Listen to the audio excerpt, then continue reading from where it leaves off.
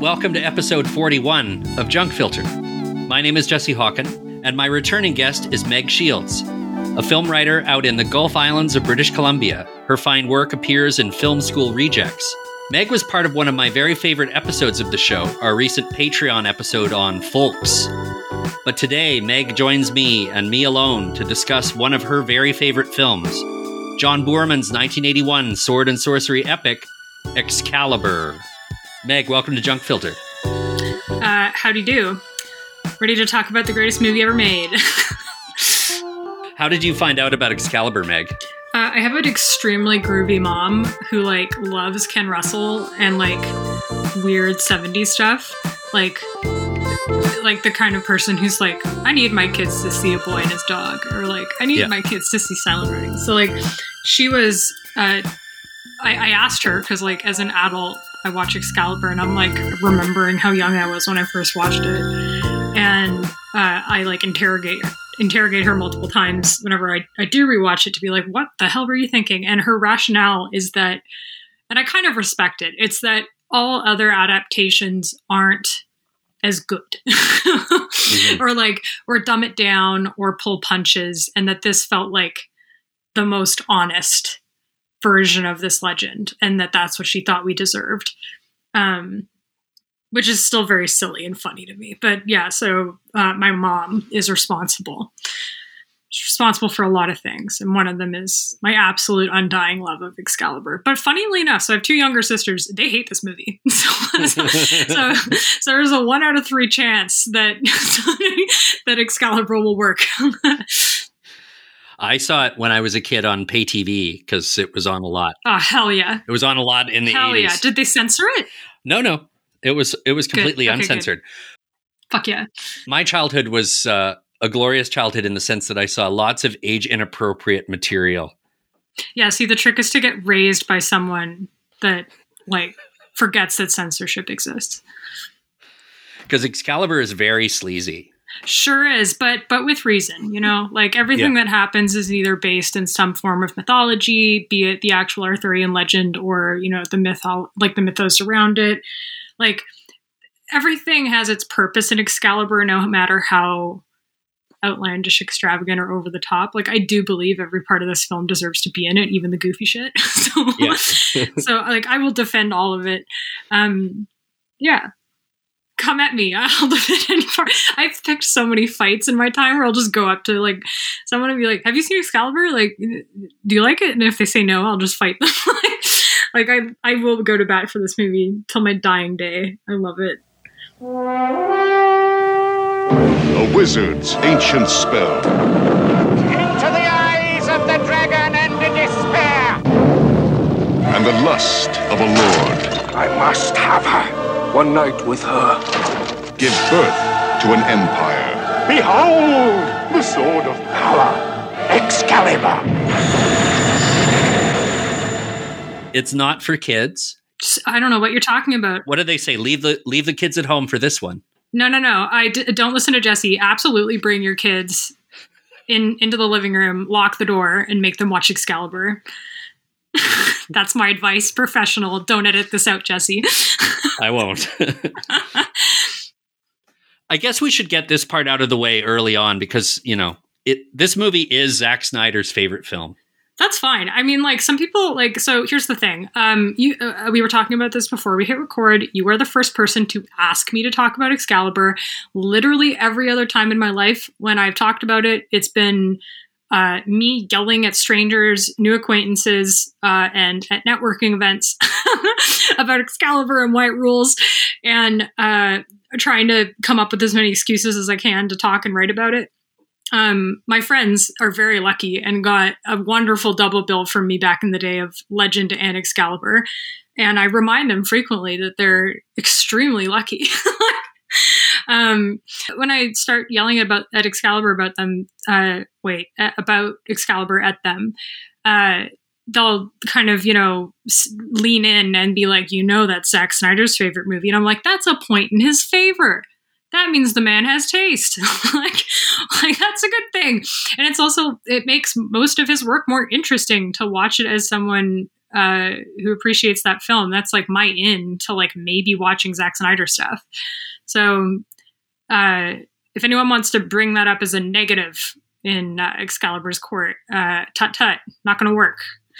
I could see right off the bat when I watched this movie again for the first time in a while that Zack Snyder has gotten a lot out of this movie, but I also think that Christopher Nolan has too. Sure. I mean, and the other thing is like, those boys have transformed the parts they got out of that movie in such a way that they're not recognizable except for people who know these little factoids. Like no one has done anything close to Excalibur before or since. Like even the sword and sorcery films that followed from Excalibur don't really touch it in terms of what it does. So, imitation, sincerest form of flattery. And I wish more people would look to Excalibur as an example of great filmmaking. So bring it on. More, and if you know what, a Nolan fanboy in Excalibur's pocket is a win for me. So I'm all for it. One thing that distinguishes Excalibur from its many imitators and influenced filmmakers is this movie's very horny. Yeah, I mean, most sword and sorcery films are pretty horny. Like Lady Hawk, it's a horny movie. Dragon Slayer, it's a horny movie. Willow, arguably also a horny movie. It's just that I think that John Boorman has a better way of expressing horniness, and I also think it also to get to whatever clamber back onto the higher ground. I think that given the kind of macro themes of degeneracy, sin, birth, and rebirth, like the sexual charged energy in this film does make sense. Like it's not unwarranted.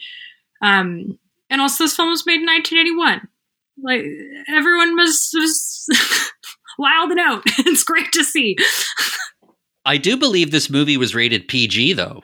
Yeah, great. Perfect. I agree. I don't think it was rated R. Oh yeah, so your parent guides you and the parent goes, you should watch Excalibur, and then that's it. I'm going to look again because maybe it was rated R and I'm just dreaming. No. This is good. We're going to retcon it in our heads. Excalibur was rated G. I think I did hear that somewhere. The two big references to Excalibur in Snyder movies that I detected was on the night that Thomas and Martha Wayne got shot in the nearby alleyway in Batman v Superman. They were coming out of a screening of Excalibur. Well, so this begs the question, right? What, because, the Batman, I can't believe we're talking about this, by the way. I can't believe you've done this to me. We're just getting it out of the way. Okay, that's fine. So what scene did young Bruce Wayne scandalized him such that he forced his parents to leave early? Like this begs a lot of questions. Like, which rape scene was it? Or was it? Did he hate iridescent green light? Like, what could it? There's a lot of caves in this movie. Maybe he hates that. So I don't know.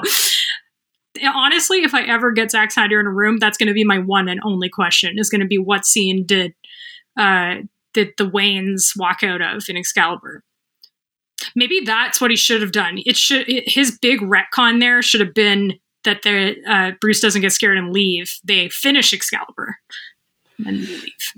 I realize now that Bruce Wayne's parents were a lot like my parents, that they took their kids to see age-inappropriate movies. I guess you're Batman, Jesse. That's our big takeaway from our chat on Excalibur. It turns out that I'm in fact Batman. Yeah, it turns out. And I'm the potty mouth Batman that I always feared was within me.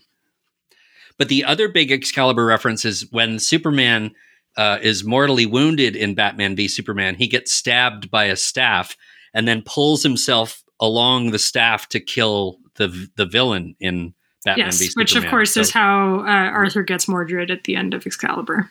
Yeah, that was such a good epic death. And that's lifted right from a painting, isn't it? That image? It might be. I know that it's a very tableau moment. Like, it's very painterly. I don't know if it's actually based off a painting. but I'd sure believe it. Excalibur is the third part of this incredibly bonkers trilogy that John Boorman made right off the heels of Deliverance, which was a huge, huge hit. And Boorman could write his own ticket. He was obsessed with making a movie about the legend of King Arthur since the 60s. And he spent a lot of time in the 70s working on an adaptation of Lord of the Rings when it was owned by United Artists. His version of the movie was too expensive for UA, and they wound up paying Boorman about $3 million to buy out his screenplay, which they wound up, I don't think they used it at all, but then they made the animated version of the first half of the books made by Ralph Bakshi, which, Meg, I saw in a theater as a kid. Oh, so lucky. We love Bakshi around. Have you heard how Bakshi speaks? Sorry, this is totally unrelated. Dear listener and dear Jesse, after you finish listening to this, please do yourself a favor and listen to how Ralph Bakshi talks. He's so delightful. He has the most adorable voice. When the project for Lord of the Rings kind of fell through in the mid-70s, Boorman still wanted to make a science fiction fantasy movie, so he made the immortal Zardoz for 20th Century Fox. Which is also a great movie. Do not believe what you have heard. Zardoz good. Oh no, I love Zardoz. Another very horny movie. An incredibly horny movie. Yeah. A movie that I guess Boorman was trying to make some weird point in the movie of this sort of matriarchy that was running the planet in a post-apocalyptic universe. Yep. And? No, I have nothing to add. Okay. But what rocks about Zardoz is that almost everything There's a lot of rocks in Zardoz, Jesse. That's true. There's a lot of almost everything that we see in Zardoz is in-camera work, right? Like there's no visual effects. It's all there. Well, sure. Yeah. And I mean, arguably the same can be said about Excalibur. Like there are optical effects, but they also used, and I wish I should know the name for this type of effect. It's basically where you're bouncing the reflection of a miniature into the lens of the camera. So it is there and present, and you're just capturing it on film. But most of the times where like Camelot is on screen, that's what's happening there. It's the same for the giant red sun. It's just a reflection being beamed into the camera. And as much as Excalibur like had a budget, it was made on a pretty, shoestring situation. And a lot of the things that are quite astounding are, simple, practical, sleight of hand. And like, you can even see that from Zardoz. Like he has a really good grasp on how to do cheap but effective practical effects. Mm-hmm. And some that you don't even notice. Like I was watching it, we're getting ahead of ourselves, but last year when I rewatched it, I hadn't noticed before that when Percival brings the Holy Grail to Arthur, it fills up with wine as he's holding it in a oneer. Like he has it, walks over, and then it fills up all within a oneer. And they just did that with a tube pumping wine. And like, I'd never noticed that before, but just little things like that really sell the world and make it feel physical and tangible. I was reading some very funny reviews of Zardoz when it came out. The word of mouth really spread around this movie that it wasn't worth watching. And I read this funny story that said that moviegoers reported that, quote, when dissatisfied patrons from the previous showing exited the lobby, they would encourage those in line to leave. And many times they did. See, that would encourage me to move. Like I know. That's a green light, baby. Zardoz is not really supposed to make sense. No, of course not. It's supposed to feel insane. I mean, that's what that's what it's all about. So that was strike one for Boorman. He made Zardoz, not so artistically a strike one. Yeah, I was going to say, like, these are on our chalk. What do you call it? Chalkboard. These are strikes in the positive, but in Hollywood's eyes, these are negative strikes. So Boorman had originally been asked to direct the first Exorcist movie, but he considered it, quote, rather repulsive. He was interested in doing Exorcist 2, and the quote from Boorman was, "The idea of making a metaphysical thriller greatly appealed to my psyche." He liked the fact that Exorcist 1 did all the heavy lifting in terms of setting up the story, and so all Boorman had to do was keep going. And it is it's a famous bomb. Like, it got terrible reviews. Yes. It made no money, especially compared to the original Exorcist. Everyone hated it. I kind of like it, though. Oh, no, it's good. I mean, Exorcist 2 and Exorcist 3 are fantastic movies. Yes. And like Zardoz, don't deserve their reputation at all. Like, they're solid bangers in their own right, irrespective of Friedkin's film, in my opinion. But Heretic, like, almost ruined Boorman's career. I read this annoying quote from William Friedkin, because William Friedkin's been dining out on the fact that Exorcist 2 was a huge bomb for years. William Friedkin, he's made a career out of dining out. This is a man full of anecdotes. Like, this is part of his shtick. It's okay. All's fair in love and Friedkin anecdotes, in my opinion. But I don't like to see my two dads fighting, I have to say. No. So Friedkin, this is a quote from Friedkin. He said, "It was horrible. It's just a stupid mess." Sorry? It's just a stupid mess made by a dumb guy. John Boorman by name. Somebody who should be nameless, but in this case, should be named. Aw, come on. A horrible picture. Then later he said that it diminished the value of the original, and he called it, quote, "the worst piece of crap I've ever seen," and, quote, "a freaking disgrace." Maybe he said fucking. He later added, "That film was made by a demented mind." I mean, the thing is, not wrong. But also, freaking, you made Jade. Like, Get off your fucking high horse, my dude. Jesus Christ. Yeah, he was just gloating because he and William Peter Blatty didn't want to do it. It's a good story, and I think that's what motivates most of Friedkin. What comes out of Friedkin's mouth is the storytelling of the history there. Yeah. But he was also parroting back what the popular opinion about Heretic was. Oh yeah, for sure, and wanting to distance himself. Yeah, and it's kind of nice when your successor fails, or whatever, quote unquote fails. But no, don't let Hurricane Billy dissuade you, listeners. You should go watch Heretic. Yeah, no, it's good, and it's got that boss Ennio Morricone score. True. Like that brings it up a couple of points too. And Richard Burton, he says at one point, Louise Fletcher asks him, "What are we up against, Father?" And he says, "Evil." Yeah. Exactly. How can that? Burton is just like perfect casting to be in this train wreck.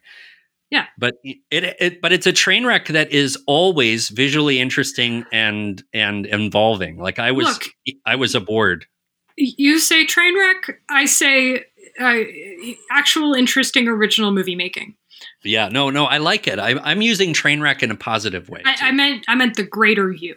Like sometimes you see people, dummies talk about Excalibur and say this is a mess, and I go, or is it just like doing a different, engaging in a different type of storytelling? Yeah, I read some reviews at the time of Excalibur, and they were like, "Oh, it's splendid visual filmmaking, but it's a mess. The dialogue is so terrible." It's like, are you kidding? The dialogue rocks. Yeah, I mean, look, we all need to get our hearing and our eyesight tested every now and then. So Excalibur was made easier for Boorman to make with the success of Star Wars, and studios now wanting to use the sort of, epic fantasy works that had existed for a long time and turning them into films. So all of a sudden it became a little bit easier for Boorman, even after having made Exorcist 2, to get Excalibur off the ground. Thank God. Thank Pazuzu? Who do I thank? You got to thank Zardoz and Pazuzu. My only two deities. So this is a 2-hour and 20-minute adaptation of The Legend of King Arthur. All the hits. It's got The Sword and the Stone. It's got The Rise and Fall of Camelot. It's got The Quest for the Holy Grail. Like, what more do you need from a King Arthur movie? But my first question about this movie for you is, why do they keep trying to make King Arthur movies? Like, it's been done, and it will never be done better. Well, it's one of those like primordial stories, right? Where it's very protean in the sense that most Western myths owe something in structure, form, or theme to Excalibur, because it's essentially like the Arthurian legend is, and I hope I can say this as lucidly as possible without sounding insane. I always think about that joke that John Carpenter has that there's no way to talk about who's the thing in the thing without sounding really high.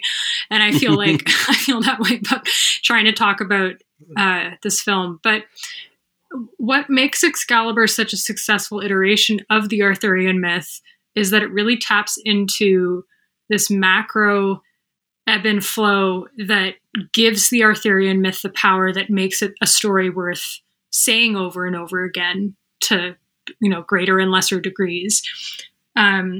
Which is this kind of, central 3-part myth of humanity's transition from a brutal magic-based past to civilization. So we kind of begin with Uther and his monstrous armor, where everything is in a swamp, and we have the birth of, the prodigal son, and we move out of that mud and that mire and that kind of, more pagan-leaning situation to Camelot, which is, gilded and excessive, and we have this kind of armchair king where civilization is coming about, but there's a central sin that eventually tears it down, and we end up in the wasteland and the collapse of civilization with a sickly king, and into this space of, individual man and science, and where magic ends up ossified within rock, quite literally.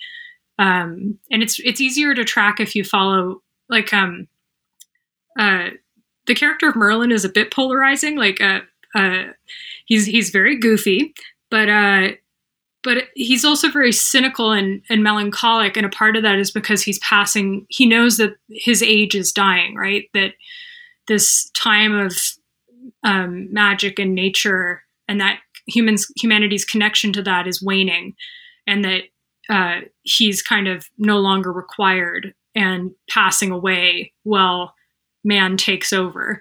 And this kind of way that's communicated through the seasons, like we kind of start in spring, we move into summer, and we end in winter. And that's like the film was shot out of order from the winter into the summer. Does a really good job of communicating that. But I also think the way that the film is really brutal and vicious communicates the kind of pain of that transition. Mm-hmm. And I just think there's something elemental about that story, which is effectively the story of, our humanity's, historical movement away from paganism and old gods into effectively, in the West, Christianity and order and science and institutions. Mm-hmm. Like that's of course we're going to keep telling ourselves that story. So I think that's why we keep doing it. And I just think that of all of the iterations, Boorman has kind of understood the myth making from that macro perspective the best.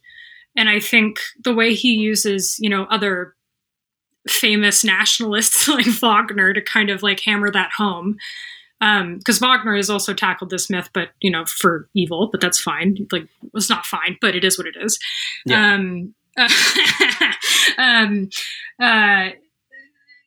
Yeah, I don't know. So that's why I think we keep telling that story. Is just that there's, in the West, that is the story of civilization. And I think that the way Boorman tells it, not necessarily as being a good thing, like he almost, like when you hear him talk about it, he's pretty objective about it. Like, it's not romantic, this transition out of the muck and that like effervescent moss into, a battlefield full of dead bodies. Like, it's not all fun and games. But at the same time, it's still beautiful. Like, the crimson sun at the end is so gorgeous. So there's kind of beauty to be found, even though we're moving out of the forest and into something a little more plague stricken. But yeah, I hope we never stop making, Arthurian legend films. Like, I think that it's ambiguous enough when you back up that yeah. I think there's still so much fertile ground to be covered. So I'm every time we're getting, The Green Knight, that's an Arthurian legend. It's not the Arthurian legend, but it's one of them. Mm-hmm. And I'm all for it, man. And whenever a new one comes out, I have another excuse to watch Excalibur. So I don't care. Did you see the Guy Ritchie one from a couple of years ago? Yeah, it's fine. it exists. It had the most boring title. It was King Arthur, Legend of the Sword. It's like, okay. He couldn't call it Excalibur. Excalibur's well, I mean, he could have, but... Well, he couldn't call it King Arthur because they had that one that Antoine Fuqua did one with Clive Owen. Ah, that's right. Another one that came and went. But yeah, I mean, they keep trying to do it, but it's so funny because to me, Excalibur is the gold standard of this story. Like you could never do a better job. No, and I mean, a part of why you can't is because Boorman makes decisions that allow the past, present, and future, right? The mythic past, the gilded present, and the unknown future to coexist by like having all the actors play consistent characters, even though that like doesn't make any fucking sense. Like Nigel Terry plays 18 to 60. And when you first watch it, you're like, that's goofy as hell. And then when you gain a stronger appreciation for what Boorman was doing, it starts to make a lot more sense.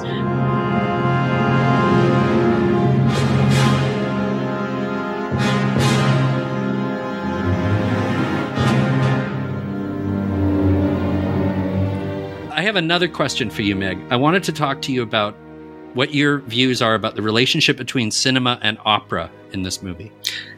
So it's too bad we don't have video right now because I literally have a book called Opera is Drama in front of me, propping up my computer.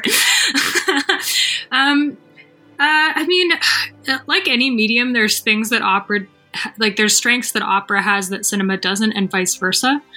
In terms of specifically, like if we want to be particular about it, I think the way that Boorman went to the Wagner Festival. I can't remember the name of it, before he made Excalibur. So that was all fresh in his mind. And I think that allowed him to make certain warranted connections between the myths that Wagner was engaging with and the resonances with the parts of Arthurian legend he wanted to weaponize Wagner for.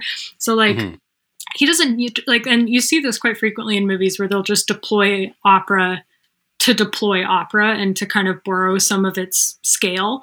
But the prelude to Parsifal goes with, Percival's story, the Tristan and Isolde thing, which is all about, a tryst that destabilizes a nation, goes with Guinevere and Lancelot. Like, it all makes sense. So I think that just to keep things specific and to not have to make too many, broad stroke claims here, I think the way that Boorman uses Wagner here is very intelligent and adds to the story in a way that you don't always see with how people deploy Wagner in movies these days. The use of the Carl Orff music is kind of a cliche now in advertising and in movies and, when there's a comedy sketch. But in 1981, it was a brand new idea. Sure. And I mean that's a very iconic scene, right? Where, the land has been revitalized with the revitalization of the king, and they're going through these apple orchards that are there and practical, and that Boorman waited to be in bloom throughout the shoot. But I honestly, every time I rewatch Excalibur, the musical moment that gives me chills is the Siegfried's death dirge that opens up the film and closes the film. That is the spine tingling musical moment. So even though Carmina Burana has become a bit of a cliche, it's still effective here. I still think that the way that the Siegfried dirge is used is the musical pinnacle of this film.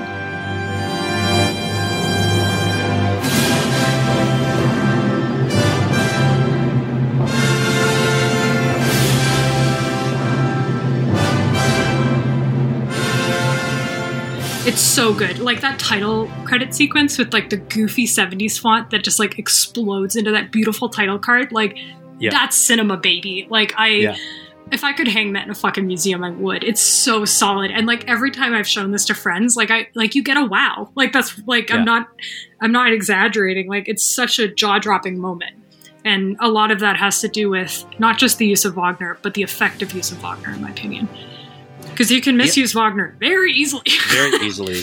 And you can tip into parody very easily. I mean, sure. Bugs Bunny used Wagner too. And, and Monty Python used Wagner. Yeah. But I think it's done very intentionally and sincerely. But this movie also crosses over a little bit between Monty Python and the Holy Grail and Excalibur. Sure. That would be a fun double bill. I don't laugh too much during Excalibur. There's funny moments. One of my favorites is when Merlin gets a lot of jokes, and he's meant to. Like, Boorman envisioned him as this kind of androgynous, sly kind of creature that existed across boundaries and was a bit of a trickster just because he could kind of tell that his time was up and he was kind of just frustrated with all these humans being stupid. Yeah. And my favorite moment of that is when Arthur has just learned that he's the son of Uther Pendragon, who we've just seen be like the worst man of all time, like just do terrible, terrible things, and bright-eyed, whatever, dopey Arthur, who like begins the film as a fool, and we see a mirror image of that later with Percival.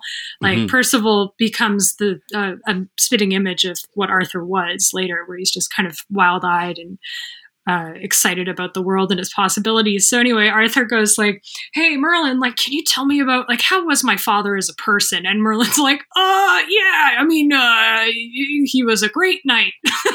And I that always gets me. I think that's funny. I think there are some laughs, but I think that Boorman was intending for comedic moments with Merlin, but I don't know that. I think if people do laugh, it might be just from, their discomfort with how the movie is aged or something, but I don't think it was ever intended to be a comedy outside of some obvious jokes from Merlin. And some people who had a problem with this movie because, at the time, when people were saying it was a bad movie, they were talking about the ridiculous line readings, but it was no, I wouldn't call this movie having bad dialogue. No, it doesn't have bad dialogue. And you have to remember, from the year of our Dark Lord 2021, we're that's Helen Mirren, that's Liam Neeson. These were all unknown stage actors. So they're coming from that background. They're going a bit over the top, but it never feels unbelievable. There's a great article. I can't remember the name of the author. It's in The Guardian, and it's about Heath Ledger's Joker performance, and it's about overacting. And the author says something along the lines of, the key to good overacting is belief. And you get the sense that all of these actors believe in what their characters are doing.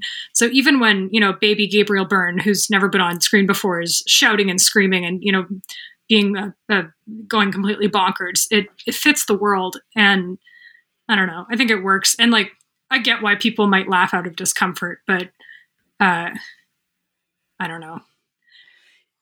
Even though it is Gabriel Byrne, he isn't nearly as recognizable as some of the other familiar faces in the movie. Gabriel Byrne really did. He really was a much more boyish looking guy at the beginning of his career in his 20s. I do think the sleeper cell of this film, the actor that you have to point out to people or they miss, is Ciarán Hinds. Yes. Ciarán Hinds is a little spy. Yeah. He looks so different. Yeah, he doesn't look anything like the Ciarán Hinds. He doesn't look like himself. Yeah. But, yeah. But Liam Neeson looks like Qui-Gon Jinn, the 25-year-old Qui-Gon Jinn. Yeah. And he was dating Helen Mirren at the time. They even had they fell in love on this movie. Yeah. But then they moved in together and everything. Yeah, they sure did. That's the power of Excalibur.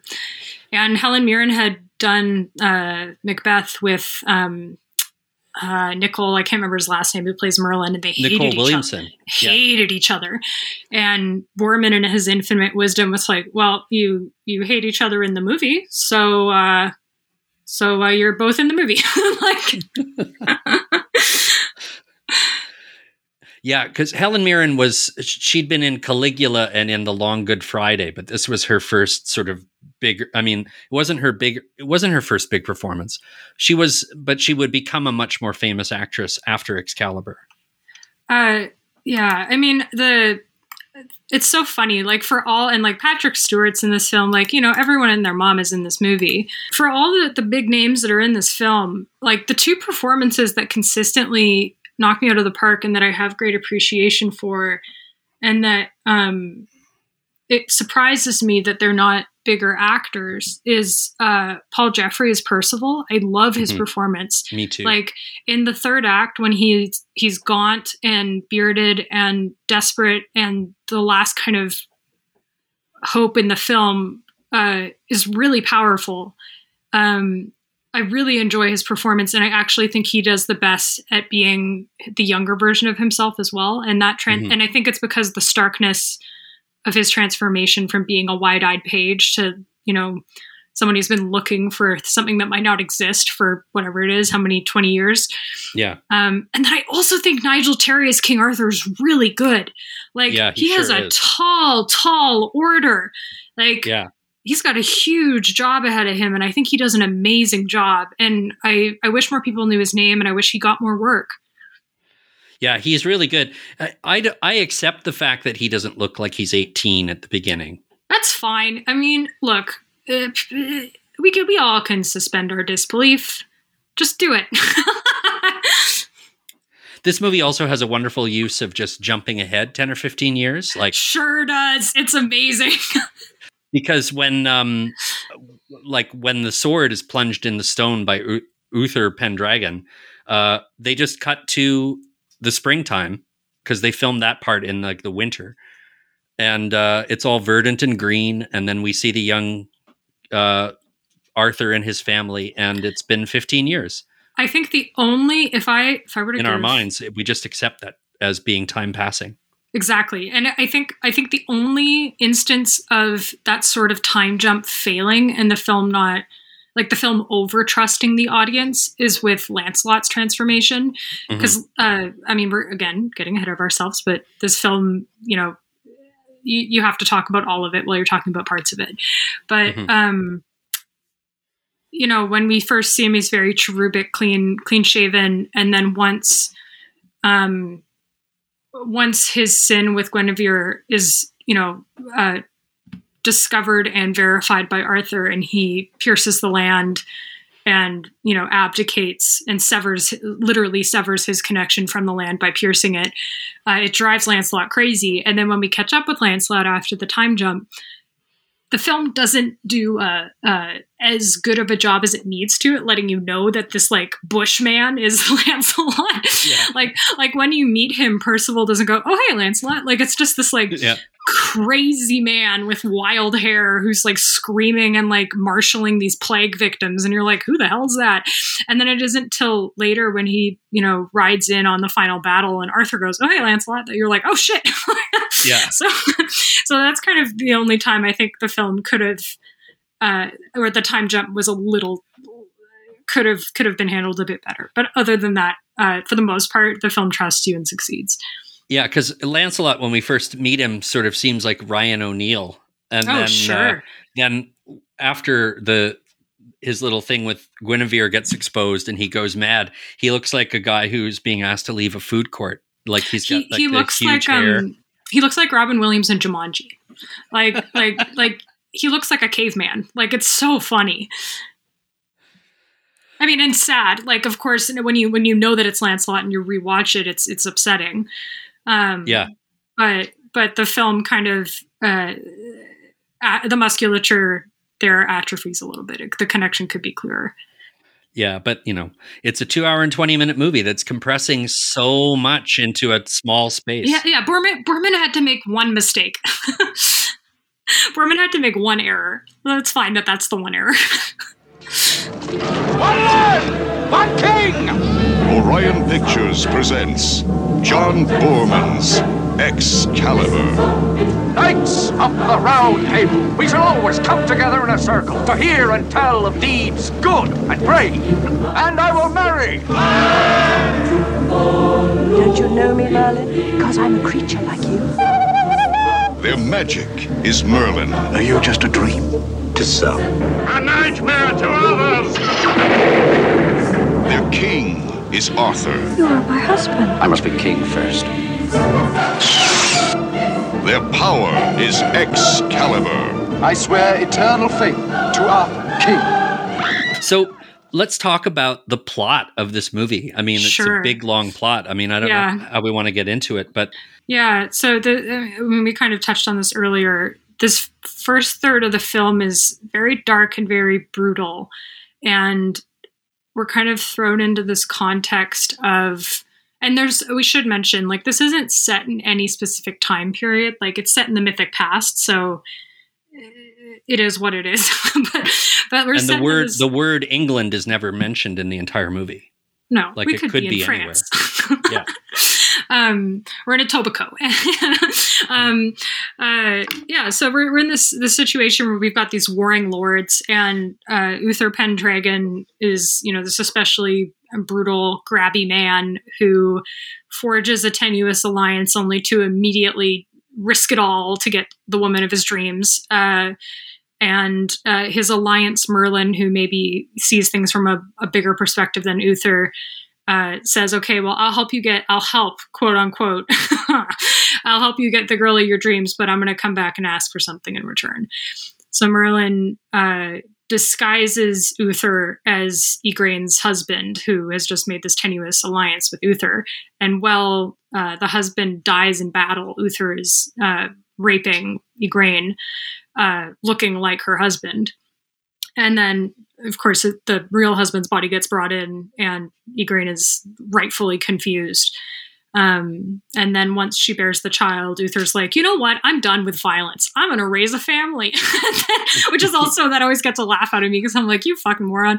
And then Merlin comes in and he's like, here to collect. And he like snags the baby and leaves, and has a funny exchange with Morgana, who's Igraine's daughter, where they kind of look at each other and go, see you later. And then Merlin walks into the woods, and Uther's like, wait a minute, like, I wanted to raise a family, get back here with my baby. And then, of course, Uther dies choking on the mud, but not before stabbing his mystical sword into a rock. Yeah, I love that that visual of Uther covered in mud, and his chainmail is sort of filling up with blood from the injuries in the battle. Yeah, it's stunning. Yeah, it's stunning. And this mythical past, it's swampy and stuff, but it's still kind of organic and miasmic in the way that everything is kind of mossy and iridescent, but and mythical. So even when Arthur's a teen, which I still think is the first third of the film, like they lit the moss. Like, the moss is lit with a green gel. Like, everything just glimmers and is very hyper realistic, and that's supposed to, underscore this connection that humanity has, this magical connection to nature. When I was little and I was trying to understand how movies are put together and how they're made, and what does color mean and what does symbolism mean, Excalibur was one of the first movies that really got my head turning in that direction, with the way that the color of green is used throughout the film. Like, it's such a subtle but effective visual treatment that he casts a green light on things, and especially where it pertains to the actual mighty sword of Excalibur, that you see this green cast on anything that's reflective. And it's just so smart. There's also smaller moments, like in the second act, where we're in this kind of gold and silver vision of Camelot. There are moments where Merlin kind of retreats down hallways that are bathed in green light, because he's not meant to be in this gilded present. He's retreating into the past. Mm-hmm. And in the third act, the only person who really wears green, and not just green, but that emerald green, is Morgana, because she holds the magic of the world. So, there's a lot of,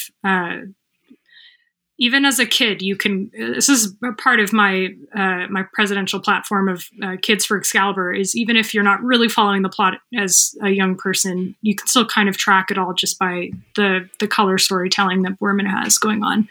And I saw a photo from the production of just this little green light stick that they put in front of the sword for all the parts where the sword is in the stone.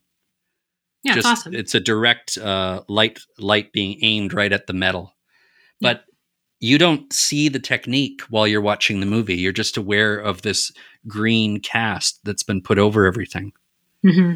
And then Boorman went on and made the Emerald Forest. Sure did. He was like, I'm going to double down.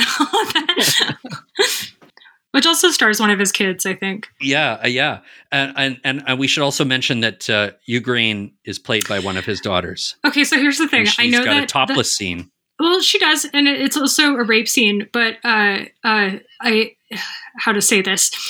The commentary track is very helpful here because Boorman is clearly tired of people being like, what was it like to direct your daughter getting raped? Which, fair enough, that's an annoying question. And his answer is like, well, she wasn't being raped. It was a scene. It was pretend. Yes. And then he goes on to say that the hardest part of shooting the scene is that during the assault, there's a cross cut between Igraine's legitimate husband, who's, had been impaled, wounded. And there's this huge sheet of fire behind him, and we keep cutting between that and Igraine being assaulted again with this backdrop of just flames that are behind her bed because shut up. And he said the hardest part of shooting that scene was being around that fire. So yeah. But yeah, no, his children are all over this film. Like one of the versions of Mordred is a kid, and like voiced by another one of his kids. Lady in the Lake is one of his kids. Like you can't throw a rock at Excalibur without hitting a Boorman child.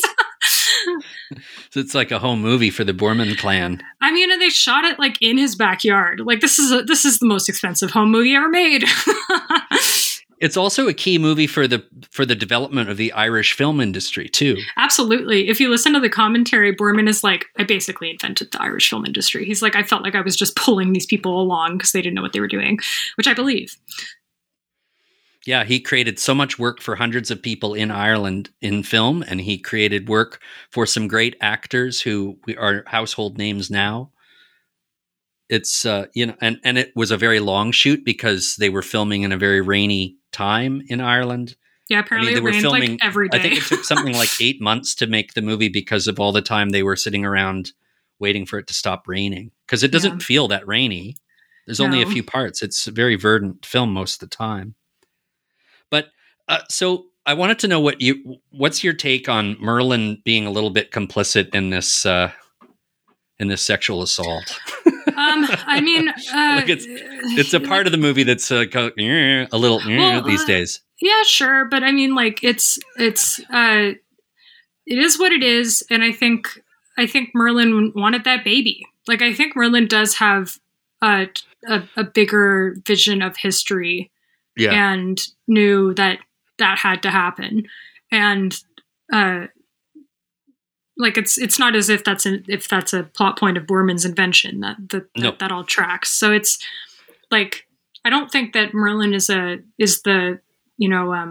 Merlin as they appear in this film isn't the kindly old man that Disney presents us or anything. Like he's an elemental trickster god, and it like he was just doing what Uther told him to do. Like he's almost like a djinn or something, where he's like, as you wish, but there's going to be a consequence, like monkey's paw curl. So yeah, he's complicit, but I think like I don't think he's a saint or an angel or anything. Like, no, he's beyond all that. True. And there's also a wacky comedy moment later when Arthur wants to be with Guinevere, and he asks for Merlin's help, and he's like, "Oh no, I'm not getting into that again." He's like, "That almost killed me. Nice try." Just like a legit eye roll. I love him. It's like you humans and wanting me to help you rape women. Like, nice try. Nicole Williamson is wonderful in this movie, and what is so great about so much of his performance is the ridiculous way that he stretches out language. I think he was drunk. I might be making that up, and you might have to delete this, but I think I've read somewhere that he was like pretty sauced during most of this film. And yeah, again, you're gonna have to delete this if this isn't true. But I've heard tell that it's a pretty sauced up performance, which I believe. Well, he was a lesser known figure, along with Richard Burton and Richard Harris and all the sort of the hell-raising Irish actors. Yeah, and I mean, I'd heard that the studio really didn't want Boorman to cast him because everything he'd been in up to that point had failed. And Boorman was like, well, unfortunately for you, I'm just going to do it. So, but I think it's good casting. Like, I think that Nicole really gets the androgyny and ambiguity of the performance. And I think Merlin definitely feels like he's on another level or plane of existence than the other characters. Yes. And you also get this interesting, like, world-weary god vibe from him, where he's just, like, tired. He's just so tired and done. What are you afraid of? I don't know. Shall I tell you what's out there? Yes, please. The dragon. A beast of such power that if you were to see it whole and all complete in a single glance, it would burn you to cinders. Where is it? It is everywhere. It is everything. Its scales glisten in the bark of trees. Its roar is heard in the wind, and its forked tongue strikes like... Oh, like lightning. Yes, that's it. And he loves fucking with people too. Like he giggles I love the part like where he's once Arthur's true legacy has been revealed, and he pulls the sword out of the stone, with and then Merlin takes off with him and takes him out into the woods, and he's freaking Arthur out with owls and snakes and lightning bolts. Merlin's having a great time just fucking with Arthur. It's awesome. Yeah, there's also a part, I think, like after Arthur wakes up from that segment, they like go like I can't remember how it happens, but Arthur's like he finds his adoptive brother, and he's like, "Hey, what's up?" And everyone's like, "Oh, we're loyal to you. Like, let's go to that castle to go stop that siege." And when they get there, they're like dealing with the siege, and Merlin like undoes the clasp on some horses who like pull some guys down, and he's just giggling like a maniac. Like, it's so funny. Like, he's such a mischievous character. It's really fun. Well, another thing that I love about Excalibur is that it's got all these phantasmagorical details, but it's also so rooted in the actual life in the Middle Ages, like the armor that must weigh 50 to 60 pounds, and the slowness of all the battles, and how non-choreographed the fighting is. It's just meaty sort of guys just bashing each other, and arms getting lopped off, and slingshots with giant rocks being launched. Like, it's really, really primitive, and it's so effective. Even though the movie is in a fantasy world, it's grounded in this early man kind of technology. Yeah, like that armor's by Terry English, who, like, if you've been to a museum and seen replica armor, you've probably seen Terry English's work. Mm-hmm. And most of it was made out of aluminum, and it's so wonderful. Like, the heaviness of how it all feels, you really get this cumbersome sense of how shitty it was to fight in the past. Yeah. So as much as Excalibur is very mythical in its approach to reality, like most of it does take place in the sense of unreality. The way that it deals with violence is very grounded, which I think does a good job of underlining the fact that the film is unpacking, you know, the fake real mythology of a real nation's story about itself. Mm-hmm. And that the narrative thrust of Excalibur plays out in real history. And just remembering not to romanticize that history, because the rise and fall of kings, isn't nice. Like it's hard. There's a lot of blood. That's funny. I just presumed that they were actually using heavy duty metal for all a lot costumes. Of it's aluminum. But it looks so clunky and heavy. Like, it's just amazing how they still heavy. Yeah, but it doesn't feel smooth at all. It's one thing that I've never really, I don't know how you feel about Game of Thrones. It's never really involved me very much. I hope I haven't crossed the line with you. I'm different. No, I don't care. It's no Excalibur, baby. But yeah, you would think that if you loved Excalibur, you'd love Game of Thrones. But like, it's too visual effects heavy. It doesn't really feel authentic. I know it's a fantasy and it can't feel authentic, quote unquote. Well, and this is part of why there's no heft and weight to it.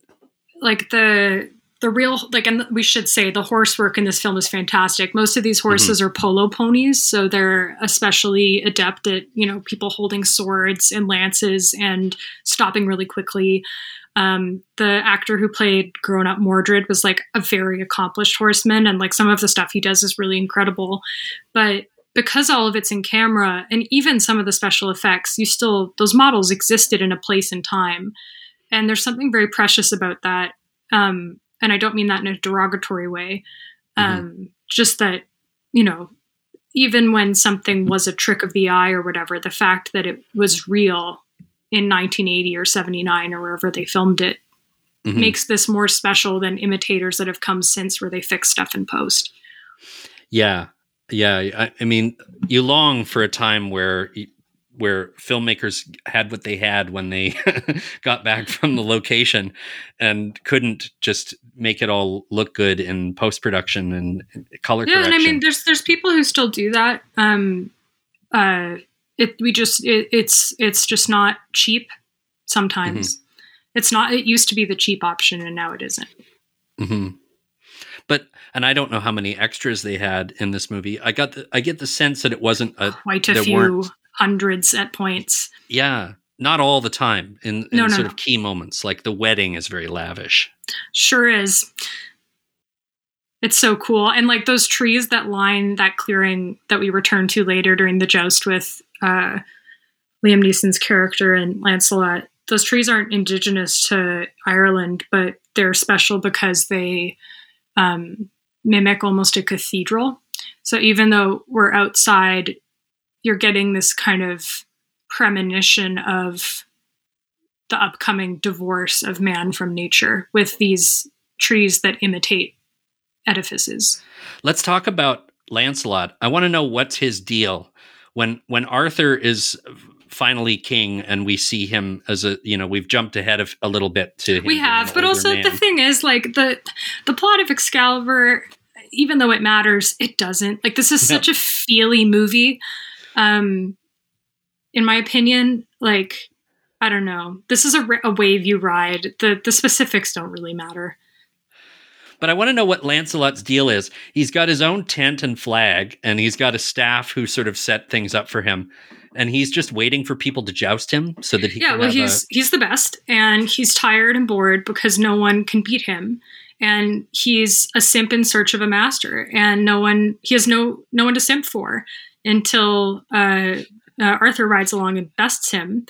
And then he ends up in this conflict later in the film where that becomes literal in that nightmare he has where he's at war with himself because half of him is intensely loyal to Arthur and the other half of him is in love with Arthur's wife.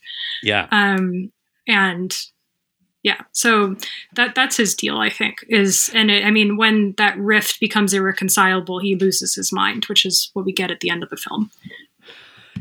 Yeah, I just love the idea of Lancelot just setting up a tent and just being like, nobody gets across this bridge. I'm the best. I've never met my match.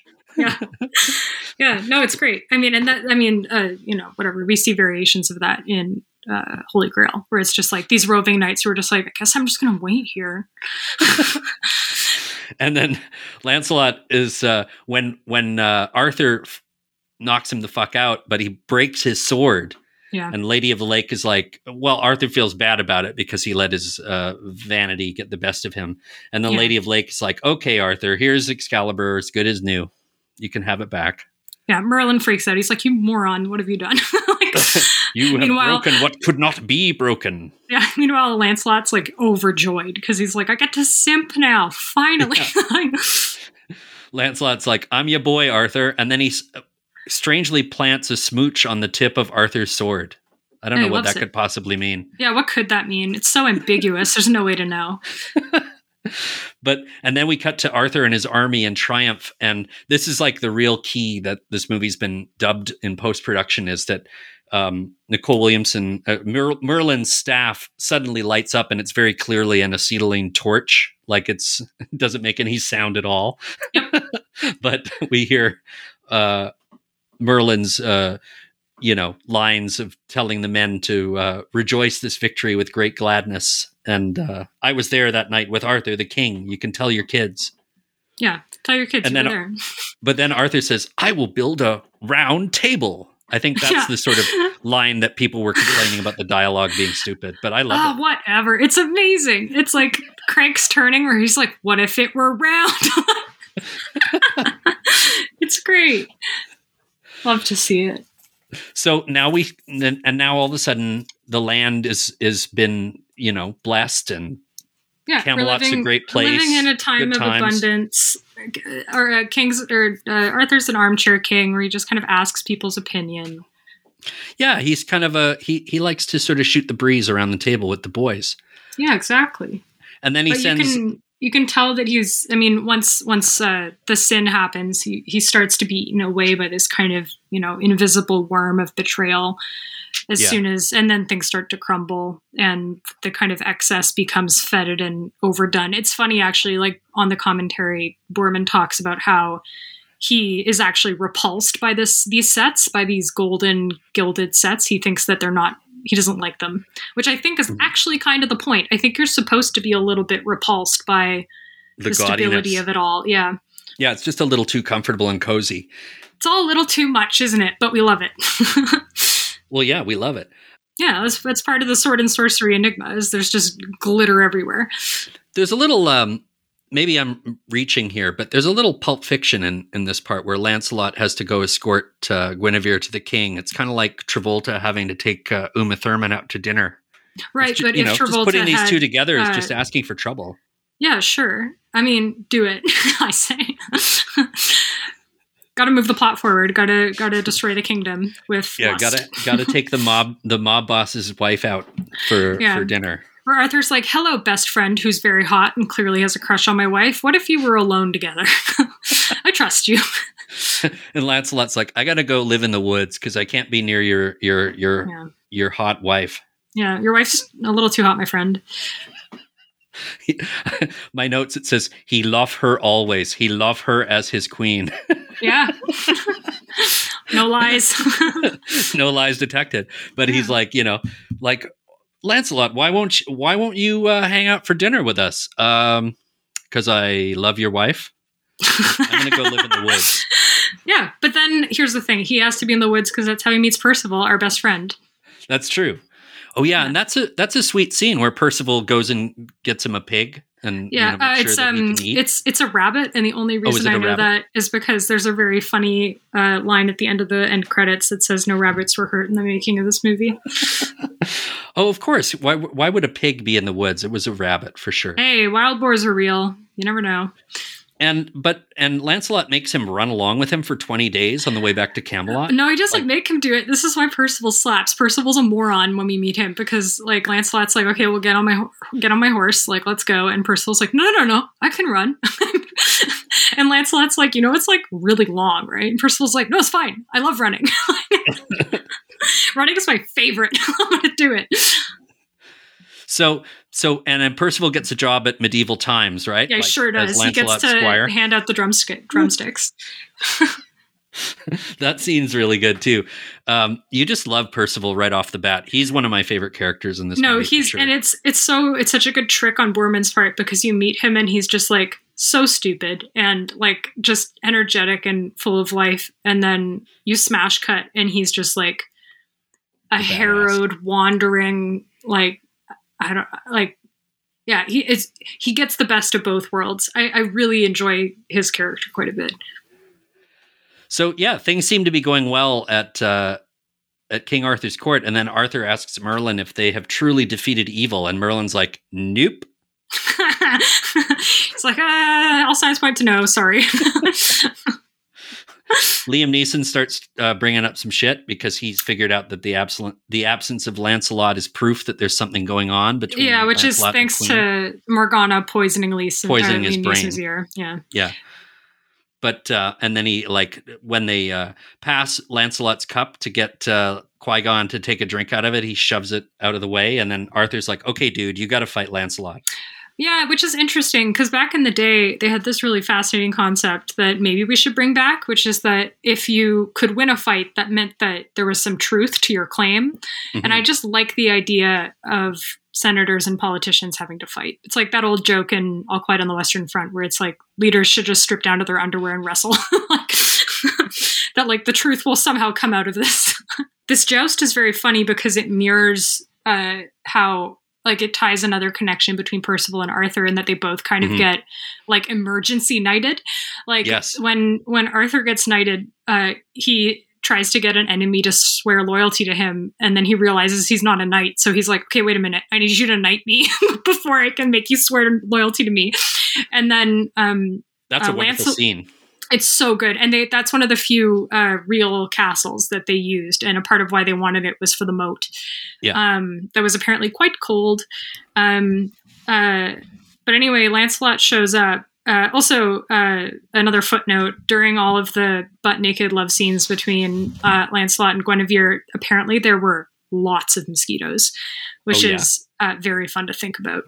Because they're being very stoic and romantic, and I think someone should do an edit of it where you can just hear the buzzing of mosquitoes in the background. But anyway, Lancelot's late to his own joust tournament fight, whatever. So Percival's like, I'll do it. He had that freak out, right? Because, he did. He had he had a fight with himself in the nude. Right. And then stabs himself during his dream, as you do. So he's wounded and like trying to make it back, I guess. But meanwhile, Percival's like, well, I'll do it. But I need someone to knight me first. And then Arthur's like, well, I'll do it. I know how this goes. But luckily, Lancelot shows up in the nick of time and defeats Liam Neeson. And therefore did not have sex with Arthur's life. But, yeah, everyone's all relieved. Yeah. Yeah, and also Lancelot can't cover up the fact that he's badly injured. Like he was already injured when he showed up to get this thing over with, but then there's blood all over his armor by the end. And he almost takes out Neeson too. Like even though Neeson said the queen was innocent, it looked like Lancelot was still going to get him. And this is another thing that's fascinating with like as much as the music is very bombastic and present in this film, every time there's a major fight, it completely falls to the back. And like you just hear clangs and swings and grunts, and it definitely reinforces the brutality of how this film treats violence and the lack of romanticism around how this film treats violence, which I think is quite nice. Yeah. And I guess that's one of the reasons why the movie tricked me into thinking that they were actually walking around in heavy armor. Is the sound design is so great. Because you just hear tons of metal clanking, like little pieces of metal from all the, the connections. It's probably another reason they had to ADR everything is the suits were probably quite noisy. The only Oscar this movie got a nomination for, and deservedly so, was for the cinematography by Alex Thompson. Yeah, who's a god, and we love Stan. Because the original cinematographer was doing a night shoot and underexposed the film twice in a row and quit, like 3 days into the shooting. Oh, man. Yeah, which I get it. We all get frustrated. But also, we're glad Thompson came on because, Yeah. No, he's a king. He's one of the rare cinematographers who was his own camera operator, too. Yeah, and it shows. Like Legend in the Keep specifically, you get a real sense of composition and movement from him.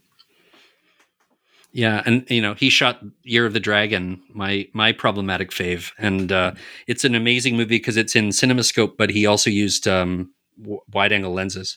So this was Boorman wanted to do Excalibur in CinemaScope, but it made the optical effects too difficult.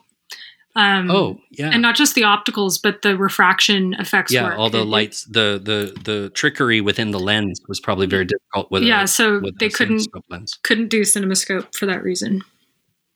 And it was too expensive. Great looking movie anyway. It doesn't need CinemaScope. That's a cliche in a way that you got to have your epic sword and sorcery movie in the super wide format.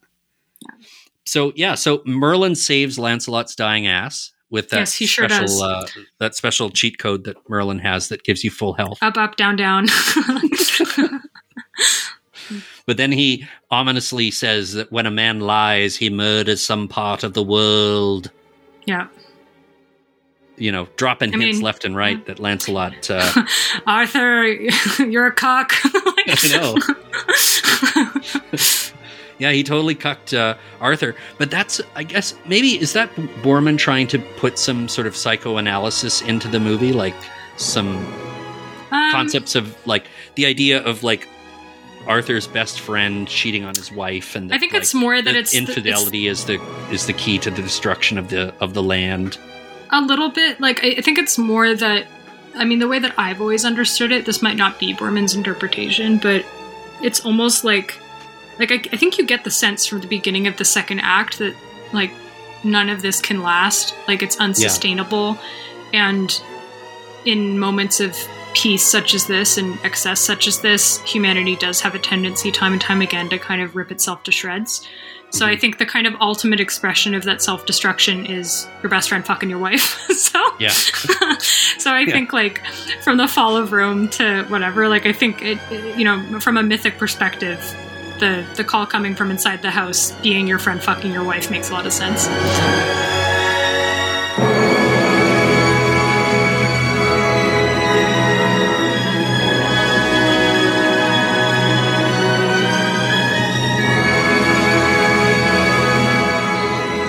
You feel for the guy, right? I mean, like that tableau. I feel for all of them. I think they're all in a bad way.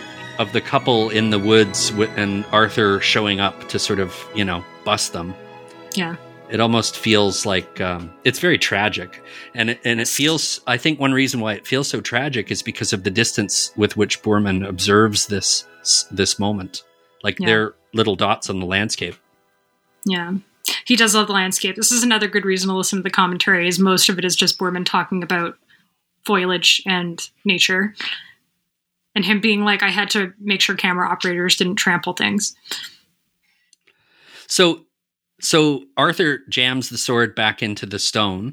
Proverbially, yes. Puts it in between Lancelot and Guinevere. And that's really where Arthur's health really takes a tumble, and where the land starts to fall apart, and when Morgana makes her power move and starts running things. Yeah, like the scene of Arthur, severing his tie to the land and like plunging Excalibur into the earth happens collaterally to a scene between Morgana and Merlin, where they're duking it out, and then when, like, verbally, and when Arthur stabs the land, we see Excalibur stab Merlin, and then Morgana takes her chance and breathes this fog all over him that becomes stone, and he becomes, encased in his own type of carbonite.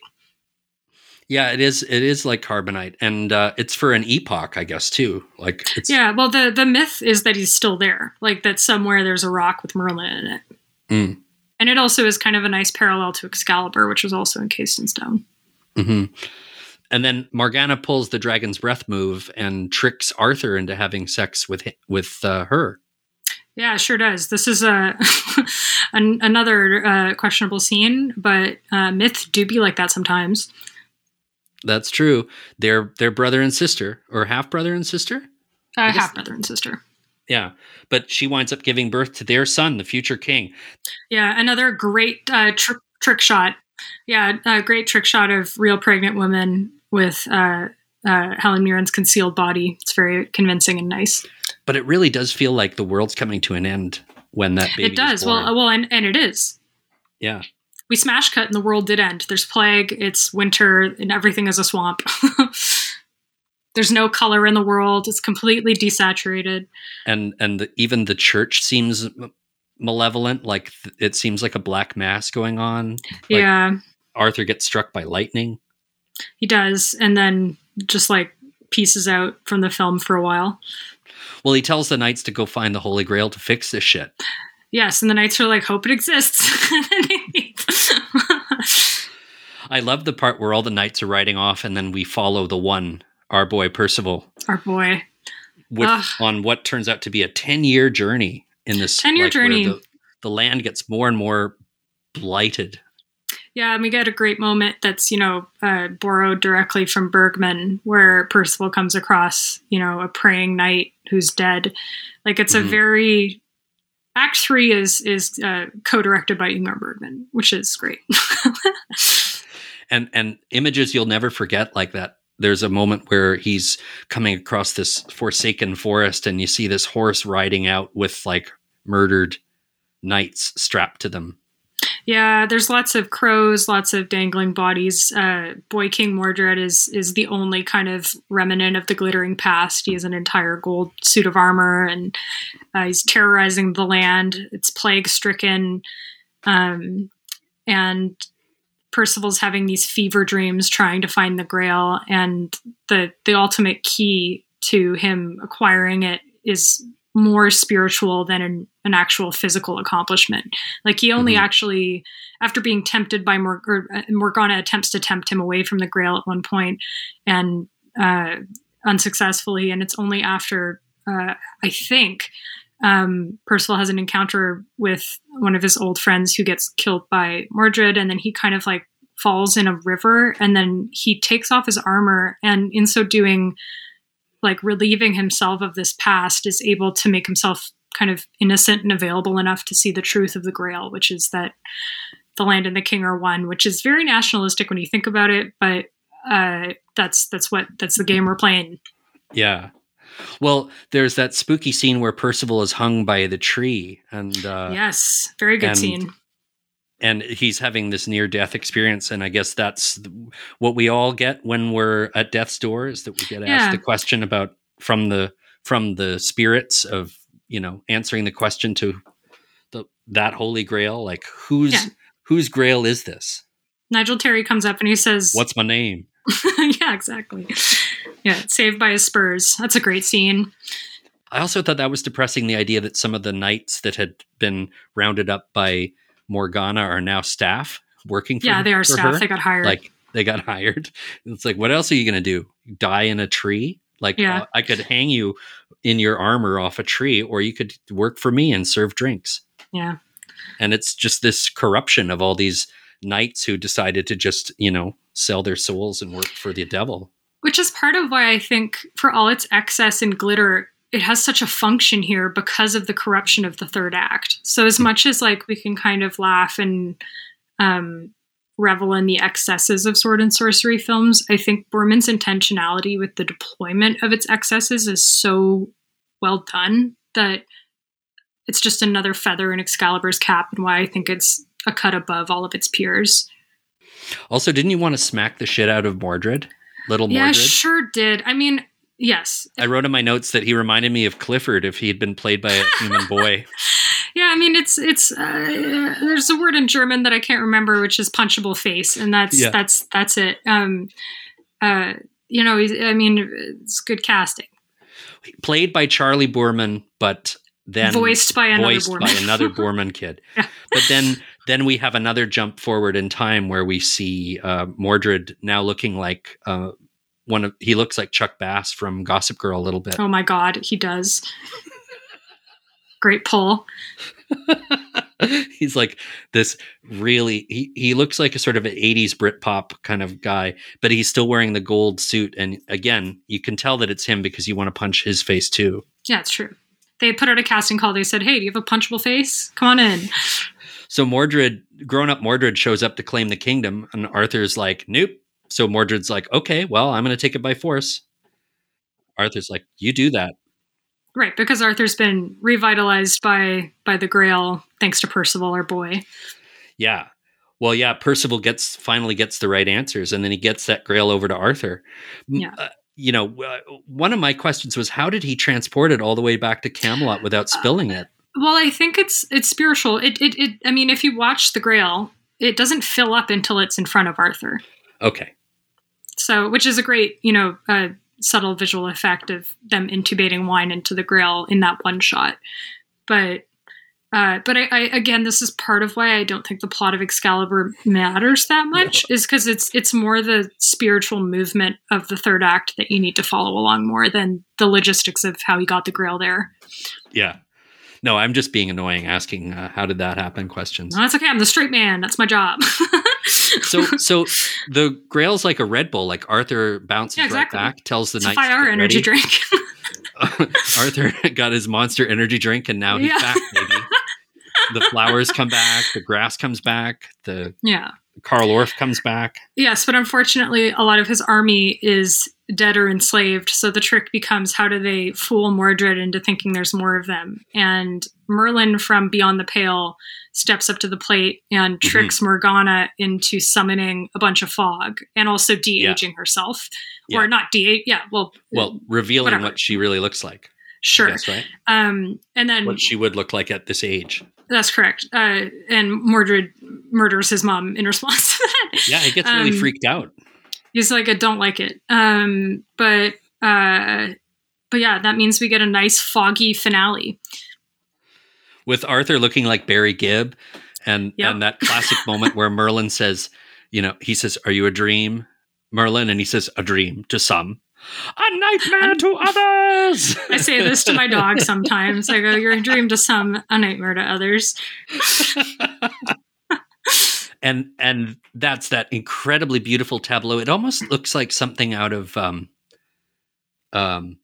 feudal Japan or something, or out of a Kurosawa film, the battle stuff, the way that blood red sun/moon is in the background and like all the carnage everywhere. It's so artificial, but it's so incredible and eye-catching. Yes, and as much as we ragged earlier about how Lancelot looks insane and unrecognizable, when he shows up and is just like a madman wearing his old armor, you get some incredible shots. And like, I know people complain about the shouting, but like, think about it. Back in the day, it's loud, armor's clanging, swords are clanging, you got to communicate. So like, you people try had to talking scream over a giant knight battle. Exactly. So excellent scene, excellent stabbings, lots of blood, lots of carnage, no music. Yeah, it's such a brutal finale. It's so amazing. And no fight choreography. It's just a battle royale. It's just an ugly, ugly fight between armies. My favorite comment on the entire director's commentary is Boorman saying, talking about how it's hard to do fights like this with Irish people because they don't stop fighting. He was like, I'd say cut, and they'd keep going. Incredible. Which is so good. We should also discuss the beautiful poetic conclusion, which is kind of like the end of Lord of the Rings. With it Arthur, sure is. With the dying Arthur, or the dead Arthur, off to sea. It's impossible to tear the Lord of the Rings-ness out of Excalibur, and which I don't think is a bad thing. I think that the parts of Lord of the Rings that Boorman borrowed are probably living in the same mythic space that Lord of the Rings exists in anyway. Mm-hmm. Like, I think that the circle is Arthurian legend to Lord of the Rings, and then like it's just a Venn diagram that's a circle. So, so I don't think it's plagiarism at all. So, no. But yeah, no, it's a very effective ending, I think. And I think the kind of sadness that Percival gets left behind to pick up the pieces is also quite effective. And then we get that font again. That incredible. Get that dope-ass font. Dope-ass 70s font. Yeah. Just to remind you. Bring it back to reality.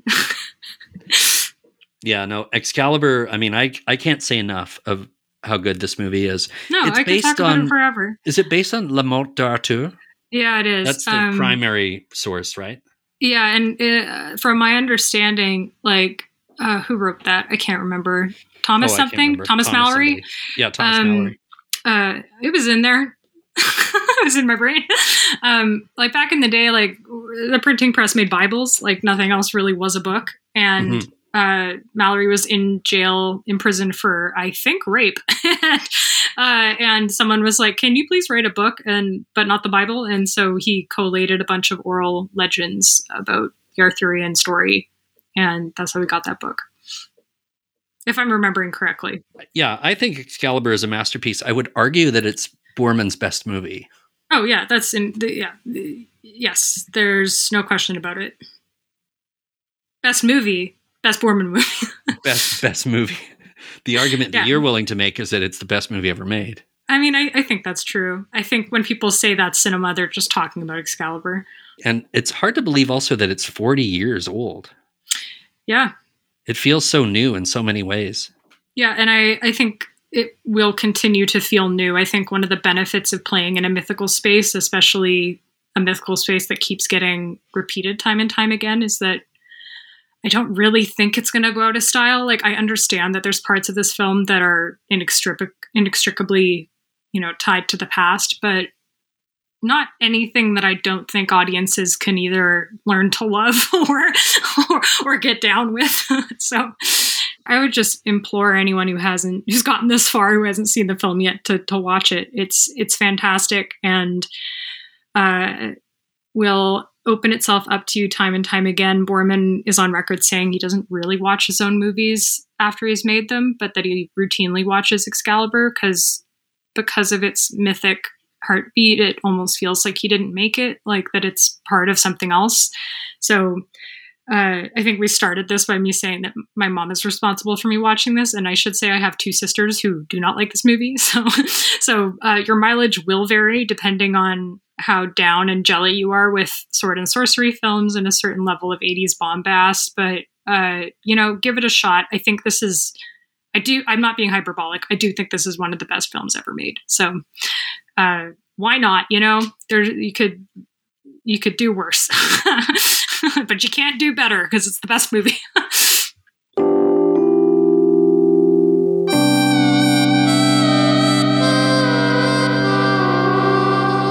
I'm very sad to hear about the passing of Richard Donner. That upsets me. Me Director of Lady Hawk, another great sword and sorcery film that would pair very well with Excalibur. And I'm a huge fan of Superman. I think if you made Superman, you don't need to make anything else. Like that is one of my favorite movies. Yeah. I realize that one of the reasons why I complain about Marvel movies so much is because nothing compares to Richard Donner's Superman. No, like why try? Because I do a lot of Marvel bashing. Well, I do a lot of come at me, bro tweets about Marvel because Steven Dorff got in trouble. Oh, I did see he was trending. Yeah, Steven Dorff said that he feels embarrassed for Scarlett Johansson being in Black Widow, that he would never do a movie like that, and they're all garbage. Bold of someone who was in Blade to say that, but that's fine. When you're in the best Marvel movie of all time, everything looks like shit. Oh, well, that's not accurate because Blade 2 exists. Are you in the Blade 2 camp? I should watch that again. Blade 2 better than Blade 1. I saw Blade 1 and 2 in the theater. I didn't bother with the third one. Brag. I didn't really, maybe I should watch Blade 2 again because I didn't really dig it, but I loved Blade. I think Blade 2 I was in the tank for Blade. Blade 2 benefits from the thing of like the world building is done, so it just gets to be like weird in its own thing, which I like. Like that's kind of the nice thing about second go rounds with that level of world building is you can kind of just hit the ground running. Yeah, speaking of Exorcist 2, right? Like you don't need to establish anything. You can just take the idea. Or, you know what? A really good example of that was the second X-Men movie where they did not even start talking about anything. They just went right into the story because the whole movie did all that work for you. The whole first movie did all that work. The second Hellboy is also a good instance of that, where it's like, we've laid the groundwork. Let's go, boys. Yeah. But yeah, so everyone was mad at Steven Dorff for slagging Black Widow. And a lot of the criticism was, well, at least she's making more money than you are. And, oh, well, you do a vape commercial. So, who are you to judge? And somebody made me laugh. They said, well, a vape commercial, a commercial on vaping is actually more honest about what it is than a Marvel movie. That's true. Also, if you like making vape jokes, there's a really good opportunity for that in Excalibur. Because when Helen Mirren is spewing out the fog from her mouth, you can just look to your partner or your dog and go, "We get it, you vape." It's very funny. I do it every time, and I laugh. That's a funny scene because she's just babbling away, and you can see that there's obviously a hose right next to her mouth that's just it's fine. It's fine. Yeah, no, it's all good. Yeah. Meg, it's been so great to talk to you again.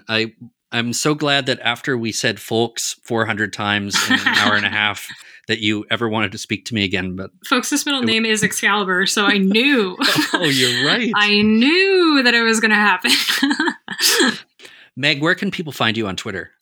They can find me at The Worst Nun. If there's someone on your feed tweeting about Excalibur a lot, it also might be me. If you see an Excalibur shot on One Perfect Shot, it might be me. I'm like, can we get a split diopter on here? Yeah, okay. Sneak it on.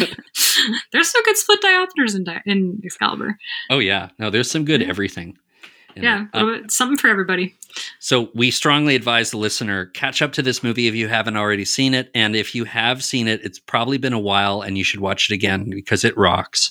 Yeah, great replay value. I'm telling you. And I know that when Zack Snyder put Justice League on HBO Max, he had a list of his favorite movies that they made a playlist, and Excalibur was the first one on the list, I believe. Look, I don't love that man is adapting The Fountainhead, but I do like his taste in movies. I'm a big fan of the original camp classic of The Fountainhead. I would like to see what Zach does with it. look, he's making movies. He's making his own movies, and he's got his own taste, and that's fine. And I'm happy he exists, and I'm happy someone else besides myself is spreading the gospel of Excalibur. Can't complain. That's true. If they won't take it from you, they'll take it from Zack. I'll take it from Zack. We're you know how people get Snyder pilled? Him and I are Excalibur pilling everybody. Well, I'll remember this the next time a Snyder cut person gets really mad at me. I'll say, "Hey, we're on the same team. We both, you remember how Batman and Superman realized that their mothers both named Martha?" I'll say, "I have Excalibur. I love Excalibur too." And then he'll be like, "Why did you say that name?" Oh my God. 5 comedy points. Very funny. Well, Meg, you're welcome to come back on anytime. Please come back on the show someday. Always happy to be here. Always happy to be here. We're just going to get progressively loopier. Now that we've done Folks and Excalibur, we have to just keep upping the ante. We'll just keep upping the ante. I'll just keep finding more insane movies for us to discuss. Perfect. Meg Shields, thank you so much for joining me. Yeah, thanks for having me. That concludes this episode, but we'll have another Junk Filter in the next few days. If you're enjoying the podcast, please like and subscribe to it. Please tell your friends. Please rate us. And if you're really enjoying the podcast, we do have a Patreon, and patrons get access to bonus episodes. Consider signing up for it at patreon.com/junkfilter. Please follow us on Twitter at junkfilterpod. The original music for this program was provided by Marker Starling. My name is Jesse Hawken, and thank you for listening.